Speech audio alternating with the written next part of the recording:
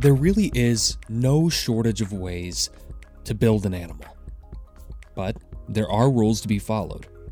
Rules with deep roots. My name is Devin Boker, and you are listening to The Wildlife. I'm so excited that you've joined me today, and I would love to hear from you. Whether it's questions or feedback, you can email me at hello@thewildlife.blog. If you'd like to support the show, you can do that simply by sharing an episode with someone else, leaving a review, or even signing up as a member at patreon.com/thewildlife. Today's episode is part 2 of a mini-series called How to Build an Animal, which is itself a kickoff to my new zoology series, Class, a show exploring all of animal life, one class at a time. Today, we'll explore symmetry in the animal kingdom and get oriented with basic body directions as we explore how to build an animal. Stay tuned.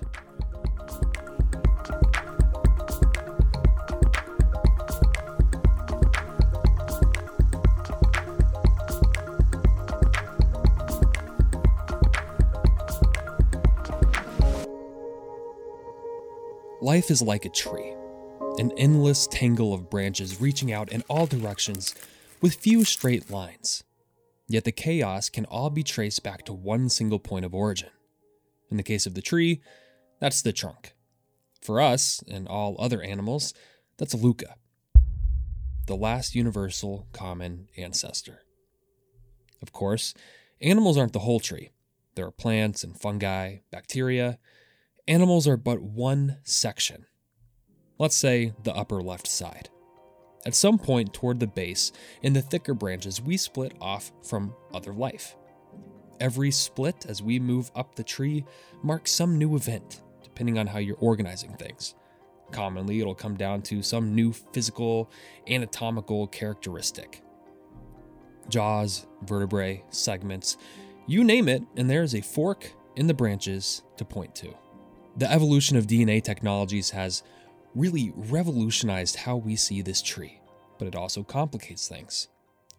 For example, the lungfish is more closely related to a cow than to a salmon, which is, of course, another fish. How can that be? Is a cow a fish? Is a lungfish a cow? Do fish even exist? That's all a great discussion to have, but not right now. Sorry.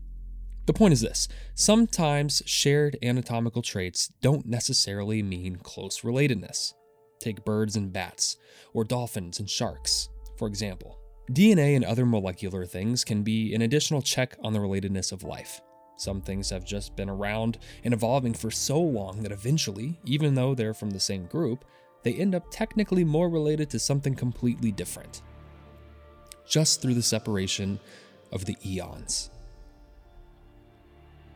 As animals, very, very, very, very, very, very slowly came onto the scene, one of the first big signs that something new was happening to life was the development of tissues. Now, there's only one type of animal without them, and that's sponges. Sponges get their own branch of nearly 10,000 species, while a new one splits away, leading to all other animal life. The tissue gang, if you will. There are other ways of classifying or describing animals, though, like how the body was set up, specifically related to symmetry. Butterflies are symmetrical, and so are we. Sponges are not, for the most part, so we call them asymmetrical, meaning lacking symmetry. Asymmetrical. There's really no other way to put it. Of course, in terms of symmetry, there's not just one way. The first type that we see in animals is radial symmetry. That means it can be divided into two equal halves through the middle, no matter which direction it's divided from. Just like a pie, or a sea star, or a jellyfish. Those are radially symmetrical. If it can be evenly divided through a center point into roughly equal pieces, think cutting an apple pie in half through the middle, then it has radial symmetry. It's radial, no matter which way you slice it. The next and most common type of symmetry seen in animals is bilateral symmetry. It's super similar to radial, but different. It helps to dissect the word. Bi, of course, means two. Lateral, depending on how you're using the word, essentially means sides. Bilateral symmetry means that the thing that we are talking about can be split down the middle into two equal sides. Think of a butterfly. Actually, think about most animals because most of us have bilateral symmetry. That split can only happen in one direction. A centaur, which is not a real creature, can be split vertically into two identical sides, but if you tried to split it horizontally, well, you'd end up with half of a horse and half of a dude, and that's just upsetting. But being bilaterally symmetrical comes with another set of traits, something that we call cephalization. A key trait of mega importance evolutionarily is this thing called cephalization. Cephalization is the tendency for animals with bilateral body plans to have nervous tissue and sensory organs concentrated on one front end of the body. Take a head. The head end of animals is called the anterior, the bottom is called the posterior, and the next part is slightly tricky, depending on how you think about an animal's orientation. The backside of an animal is its dorsal side. Think of a shark or a dolphin's dorsal fin. Where that might get weird for you mentally is that our back is our dorsal side.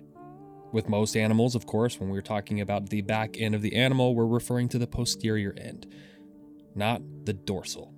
An animal's front side, or its belly, is its ventral side. This is all, of course, related to the general shape or outside of the body. We haven't dived into what lies beneath or how any of it develops in the first place. This is just the beginning. Next time, we're going to define coelomates, pseudocoelomates, acoelomates, basically body cavities and everything in between. And we're going to look more closely at how any of this develops to begin with. Now, of course, hearing all of these is one thing. It's another thing entirely to see some visual examples, which is why I have put together, along with the transcript of this episode, a bunch of handy visuals that help you to, get better oriented and put more of an image to the definitions. I am so thankful that you've spent your time with me today. I hope you feel like you've learned something new. Thank you so much for listening. I'm Devin Boker, and this is The Wildlife.